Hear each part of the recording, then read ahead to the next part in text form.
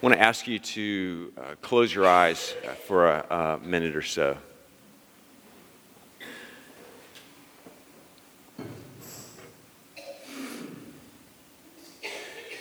Close your eyes, create some space. Think about these questions. What do you do with the person who cuts you off on the freeway?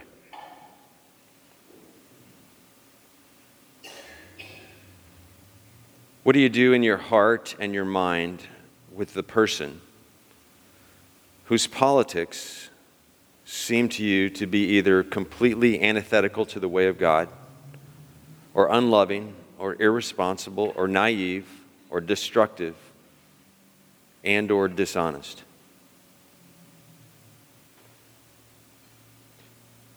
What do you practically do with the boss who makes your workplace and your job a miserable experience? What do you do with the person who abused you as a child? What do you do with the person who abused your child?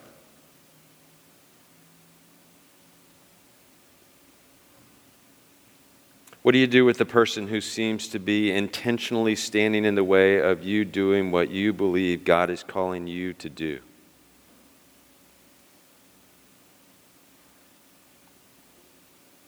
What do you do with the person who insults you, offends you, disregards you, or disparages you behind your back?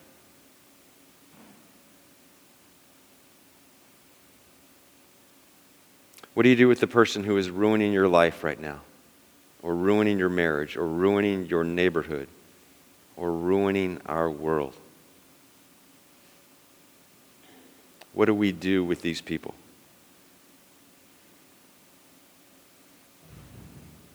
You can open your eyes.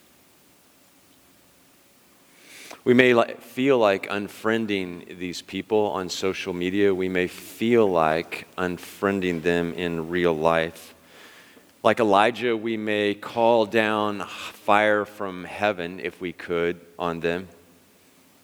Or we may seek or desire to somehow reprogram the GPS map apps on their phone so they are always stuck in the worst traffic. We may desire to duct tape them to a chair and sit them in front of hee-haw reruns over and over. Or worse, the Jerry Springer show on an endless loop. And I don't know any middle school TV shows. Or worse, we may subconsciously or privately, secretly wish that those people get what in our minds they really deserve. The kind of life they deserve, the payback that they deserve, the justice that they deserve. The truth is that we already do something with these people and people like them in our minds and with our hearts, and sometimes with our words and through our actions.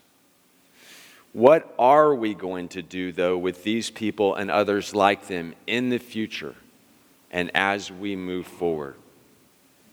That's our question this morning. Pray with me.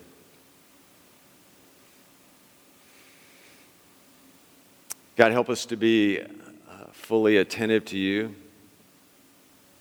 to your way, to your word, to your will, to your spirit. Give us eyes that are good to see and hearts that are receptive soil to your word. I pray and ask that as my words are true to your word, that they be taken to heart. If my words in any way deviate or stray from your word, may they be immediately forgotten. We pray in Jesus' name. Amen. Reading from the Gospel of Matthew this morning, from a section of that known as the Sermon on the Mount. Chapter 5 of Matthew, beginning at verse 43. Listen closely. This is Jesus speaking. This is the Word of God. You have heard that it was said, love your neighbor and hate your enemy.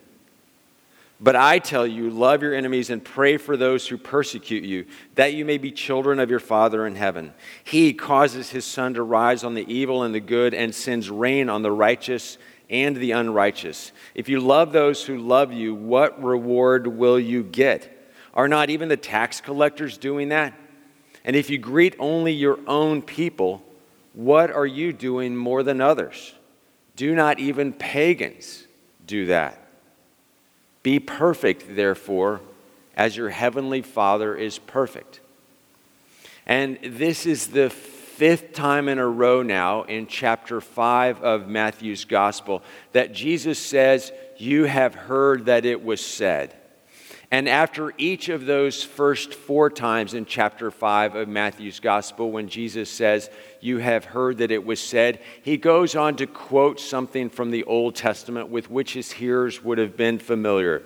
"You have heard that it was said, 'Do not murder. You shall not commit adultery. Do not break your oath. Eye for eye and tooth for tooth.'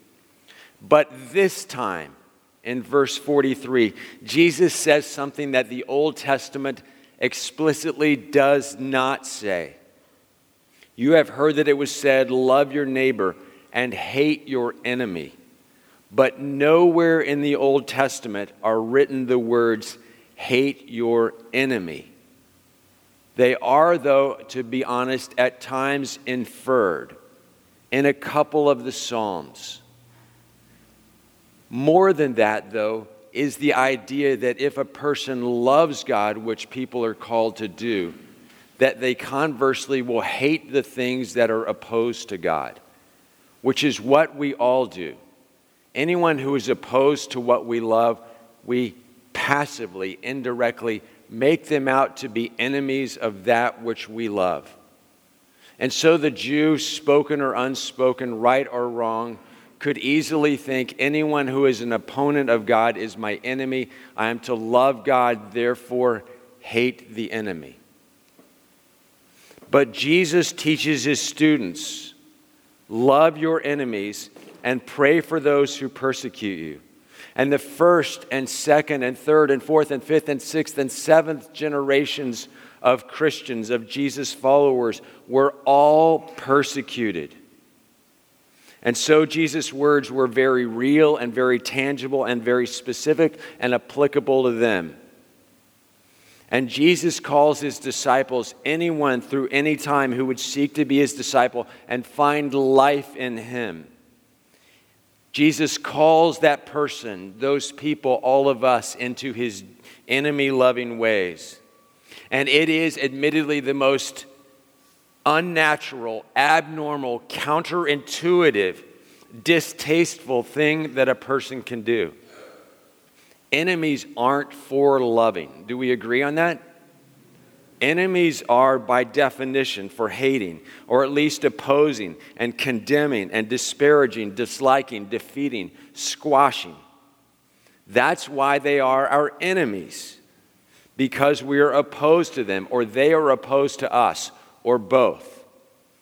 We think about how kind or warm we should be toward those who are hostile to us, if at all. We think about, we consider, we wonder how kind or warm we should be toward those who oppose us, those on the other side, those who undermine our views and our ways and our lives. We wonder how much we should love certain people. We consider who we should love unconditionally and who we should love with conditions. And Jesus wants to abolish those distinctions. He calls his disciples to love even their enemies, their political enemies, to be sure, in that time, and their spiritual or religious enemies, to be sure, as well as their personal enemies. Because Jesus knows that when a person is able and eager to love people indiscriminately, a radical transformation has begun to take place and is taking place in that person's heart and their mind, and so their whole being. And Jesus points out that this is how God is, loving indiscriminately. Your Father in heaven causes his sun to rise on the evil and the good, and he sends rain on the righteous and the unrighteous alike, indiscriminate. In what science calls nature and Christians call creation, Jesus sees love for enemies. Do you see that? It is not enough to love the people who are like you, to love the people who like you, to love members of your own family or tribe or team or party or ethnic group or ideology. There is nothing special about that whatsoever. Everyone does that. Skaters love skaters. Libertarians love libertarians. Pimps love pimps. Atheists love other atheists. Terrorists love other terrorists. Dodger fans love other Dodger fans. That's just the way things are. But the way things are and the way of the world we all know is deeply lacking and yearns for another way and a kingdom that is somehow profoundly different and better. And Jesus calls people to be perfect. Therefore, as your heavenly Father is perfect, but this perfect does not mean faultless or flawless. Rather, the Greek word is teleos, which translated into English here is perfect and means complete or mature. And the context here, as Jesus in Matthew has reached the pinnacle of his teaching, points to teleos, meaning perfect specifically in love. Perfect in love. Not perfect in holiness, not perfect in moral purity, but perfect in love. In Luke's parallel version of this same teaching, Luke records Jesus as saying, "Be merciful, as your heavenly Father is merciful." With mercy being this form of tender kindness toward another person, which reminds us, as we've talked about in recent weeks, that the word love, which Jesus calls us to do toward others here and our enemies, doesn't mean romantic love or having feelings of love toward another person, but instead wishing another person well, being committed to another person's well-being, putting another person's well-being ahead of one's own, choosing unselfishly for another's goodness. This is the meaning of the word love that Jesus uses. Do the unfathomable, Jesus says. Love your enemies. It is Jesus at his best, and it is Jesus at his purest. This is Jesus at his very most unique. No one else says this. Lots of things that Jesus said, other people had said. You know that. Love the Lord your God with all your heart, mind, soul, and strength. It's the greatest of the commandments, along with love your neighbor as yourself. Jesus wasn't the first to say that. Jesus is at his most unique right here in his teaching. And it is the very heart of the gospel, friends. This drills down to the heart of the gospel. Love your enemies. But how? Not just in what ways, but how do we get there? How do we do that? How can a person do what he or she in her flesh has no desire to do and finds in some ways not only unappealing, but completely unpalatable if you were like me?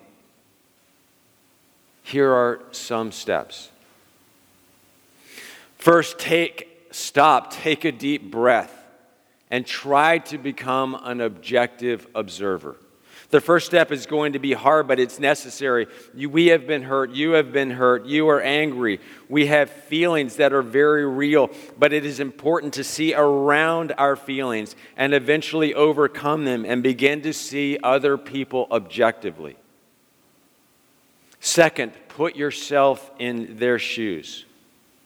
Once you have become an objective observer, or somewhat of an objective observer, imagine what it is like to be the other person. What is that person like from the inside and on the inside? How did the other person get to be who they are? What have they gone through? What has their life been like? Why would they possibly have done what they did? How did they feel about it? Put yourself in the other person's shoes.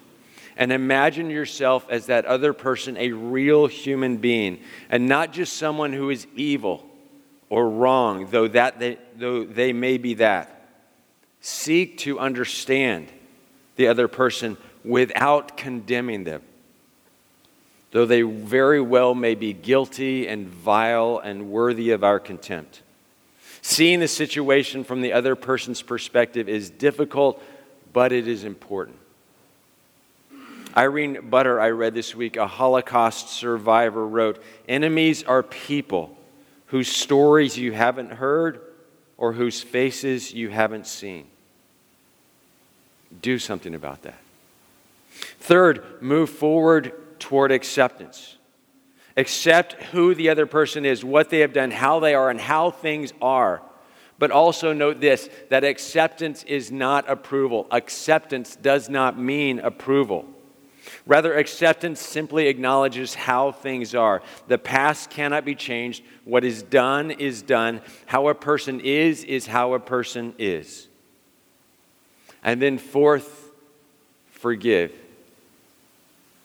And certainly you saw this coming. It is the most difficult step of all, and it's a sermon and a bunch of steps in and of itself. We've talked about it before. We'll talk about it again.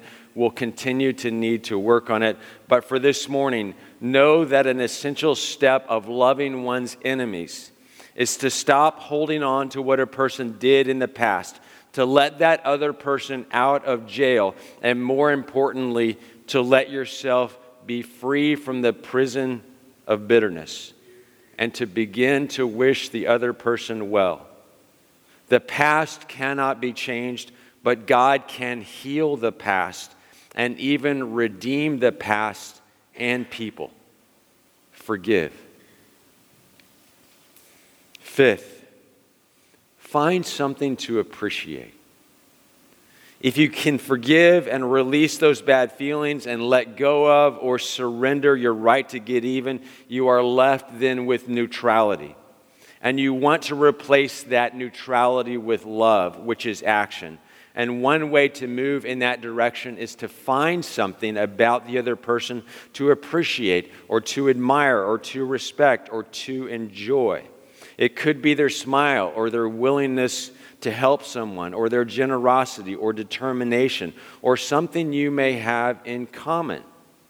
Something or some things so that you begin to see them as not completely evil, but rather someone like a loved one, or like a good friend, or someone who in some way is like you. Find in that person some common ground that you can appreciate. Number 6, begin to see the other person as God sees that person.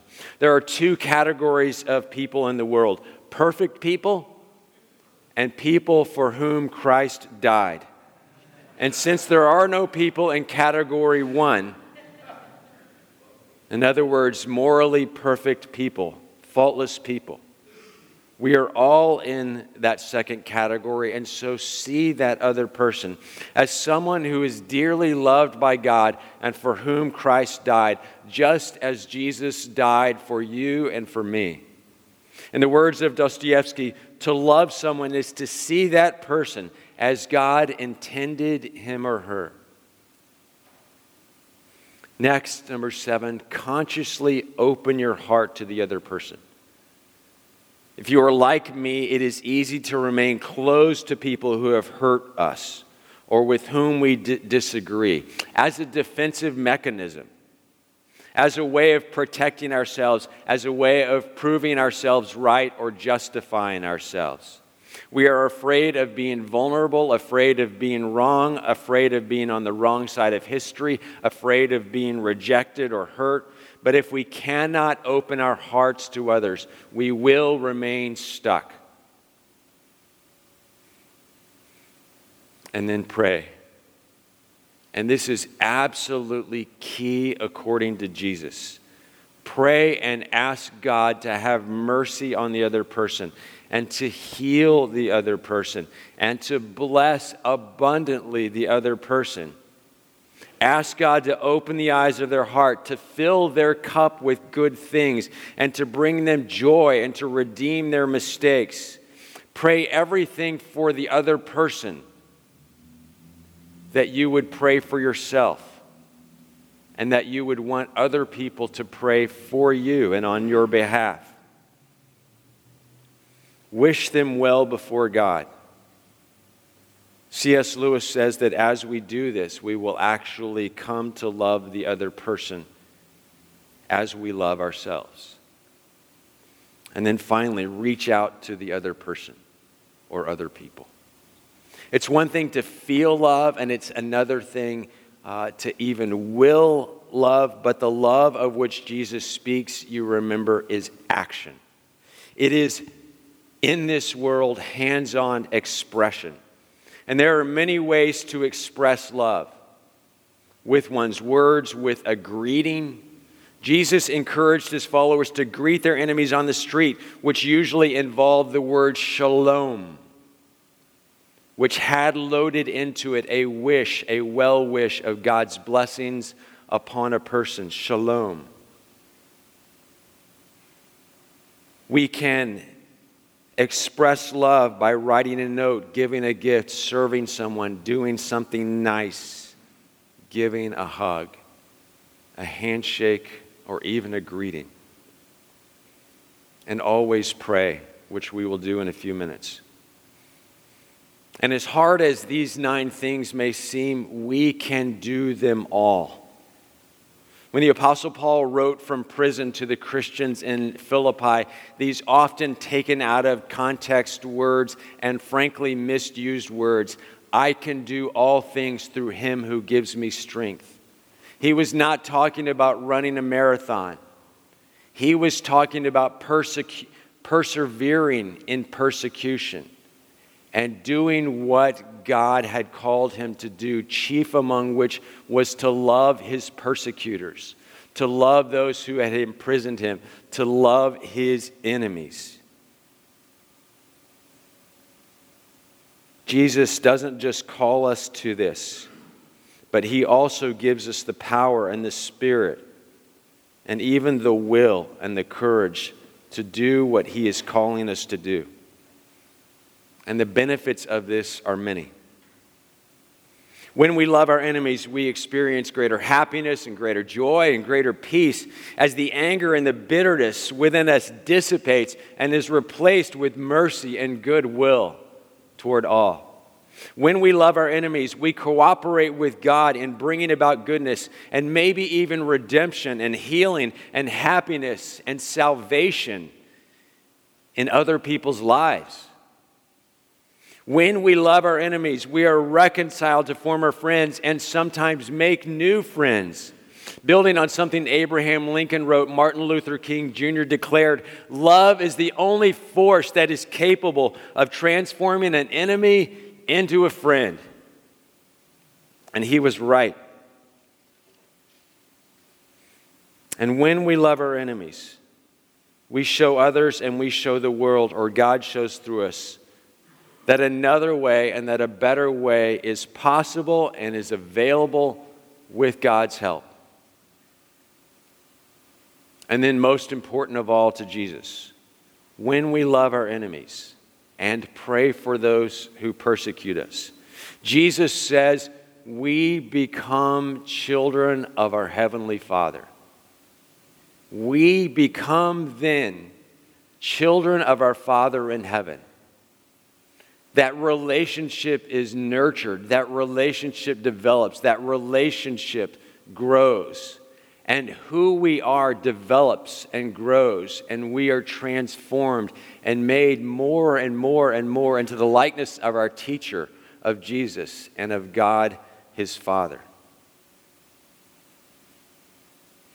And so to these things we are not only called or commanded, but also invited, because God loves us.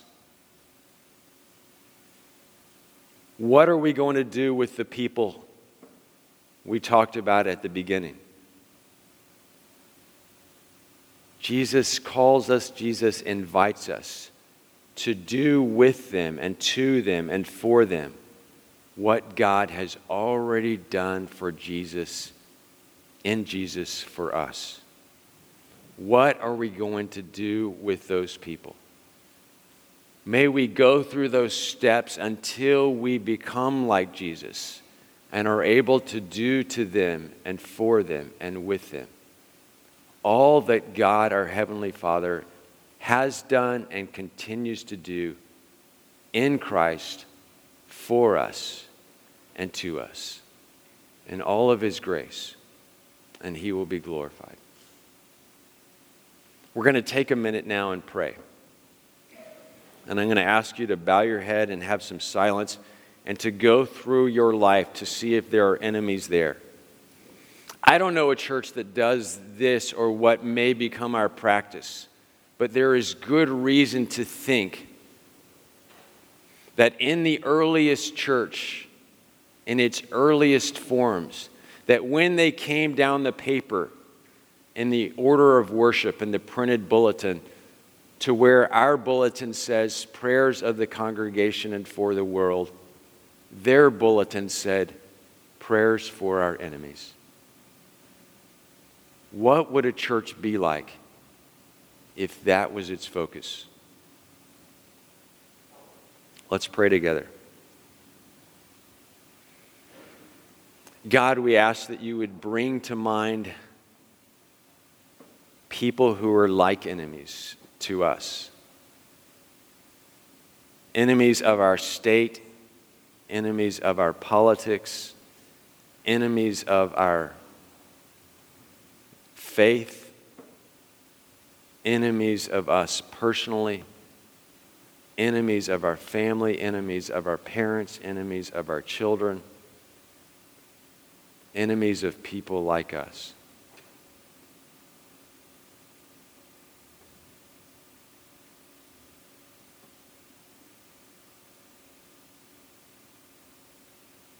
And by your Spirit and by your grace and according to your leading and your teaching, and more poignantly, your way demonstrated in Jesus, bless those people. Fill their cups with good things. Pour into their hearts your Spirit. Love them with Jesus' arms wide open. Forgive their sin. Protect them from temptation. Put food on their tables. Be their manna. Bring joy to their lives, to their hearts, to their households, to their families.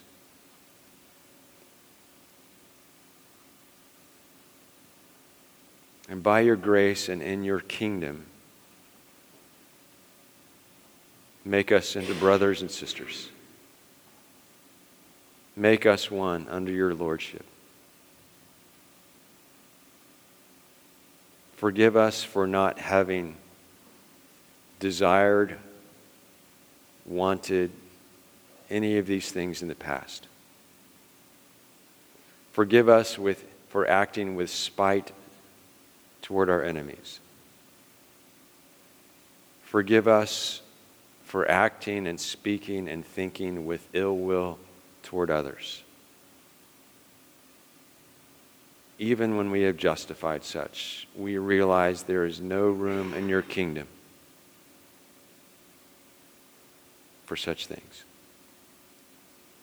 Forgive us, heal us, restore us, set us on a right and good path. May your kingdom come and your will be done on earth as it is in heaven. Amen.